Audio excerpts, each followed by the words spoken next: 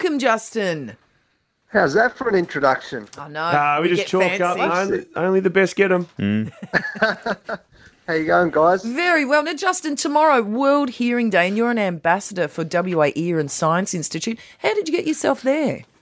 Oh, I've had a heap since we were kids. My dad had something called an acoustic neuroma, which is basically a brain tumour, and it took away his hearing. So I've seen the effects it had on him when we were young, right through. So I played golf with him yesterday, and you got to shout at him like the MCG for a Boxing Day test match. So, and there's frustrations in that. Then I had a lot of issues with vertigo and tinnitus and vestibular migraines, and I wear a hearing aid myself. So I've had plenty of issues over the time, and I just know how important the message really is hear well, live well.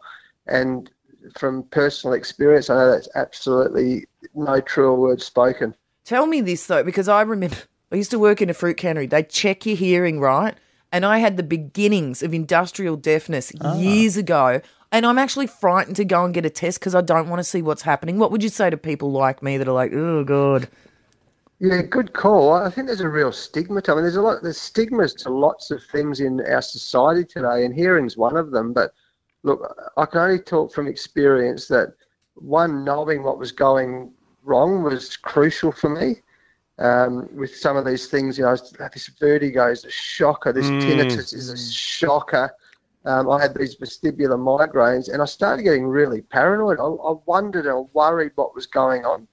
But what I found is when I actually found out, facts are really great. So I found out, and it was like a huge relief because I felt, I haven't got a brain tumour, I haven't got depression, I haven't got all these other things that might be going on because I felt so rubbish all the time. So knowing was really important to me, and there's a bit of a stigma to it. But look, I know in life, if you're feeling healthy, you're usually feeling happier. So, and in this case, the hearing was important for me.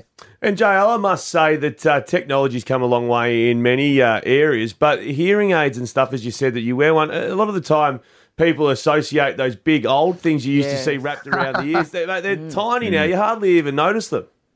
Well, yeah, literally, you'd have to really look to see that I've got one in. And it's funny, when you buy a new car, and all of a sudden you've never seen one on the road, then suddenly you've bought it and you see one, hundreds of them on the road, right? Of course. But it's a bit like this hearing. I notice a lot of people, but I guess because I look a bit closer now, how many people actually wear them. But you've got to really look closely because technology's brilliant, and they can make a vast difference to the way you live your life.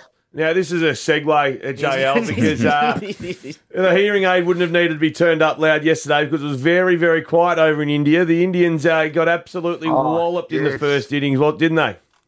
Oh, silence. We always talk, when you ever play in India, or even when India come to Australia, because remember, there's 1.5 billion Indians just in India, so there's lots around the world. Of course. And we always say when you're playing India, silence is gold, guys. Silence is gold.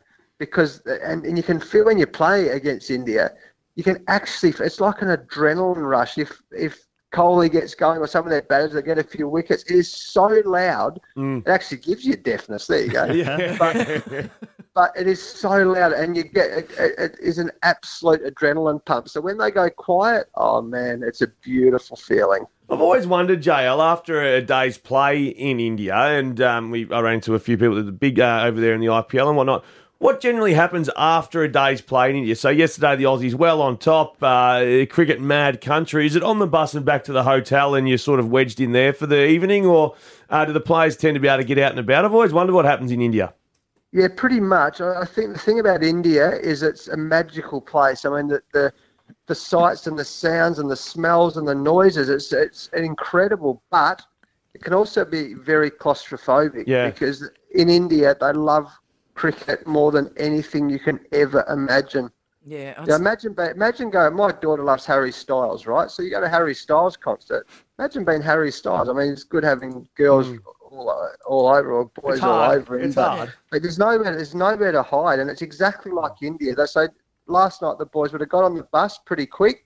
They got back to the hotel, and your only sanctuary is your hotel room, because even in the foyers there's so many people who love cricket. So you get back to your hotel, they'll have some sort of team room back at the hotel, and they'll just hang out there and get ready for more action today. I've got to ask about the food. Do they sort of pull you magic. back and make you be a little bit basic so it's but you're careful with your health, or they just like go crazy, go get a fabulous meal? What's it like? Oh, the food. Well, the thing is now is that India, let's say it respectfully, is so modernised. You can literally, and the hotels are so good over there that you can literally eat whatever you like. So, but I love Indian food. But the other stark contrast of India, Zabe, which you're talking about, is that, and it never made sense. You can stay in the most beautiful hotels in the world, and then you walk outside the revolving door and you see poverty like you've never seen. Yeah. It just doesn't make sense, you know. So that's another thing about touring India. It's magical for that, but you see,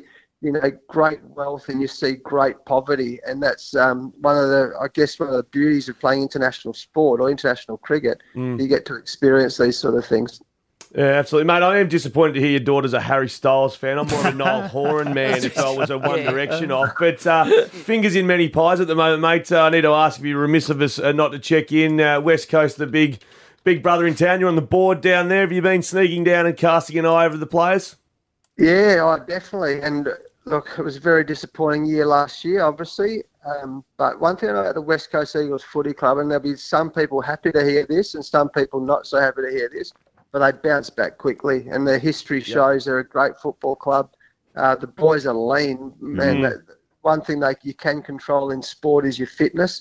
And that's got a lot to do with your attitude as well, as you know. So they're really fit, they're really lean. They hurt from last year. They were a bit angry about what happened last year, and they've taken that out on the training track. So I'm hopeful and confident the boys will turn it around quicker than a lot of people think.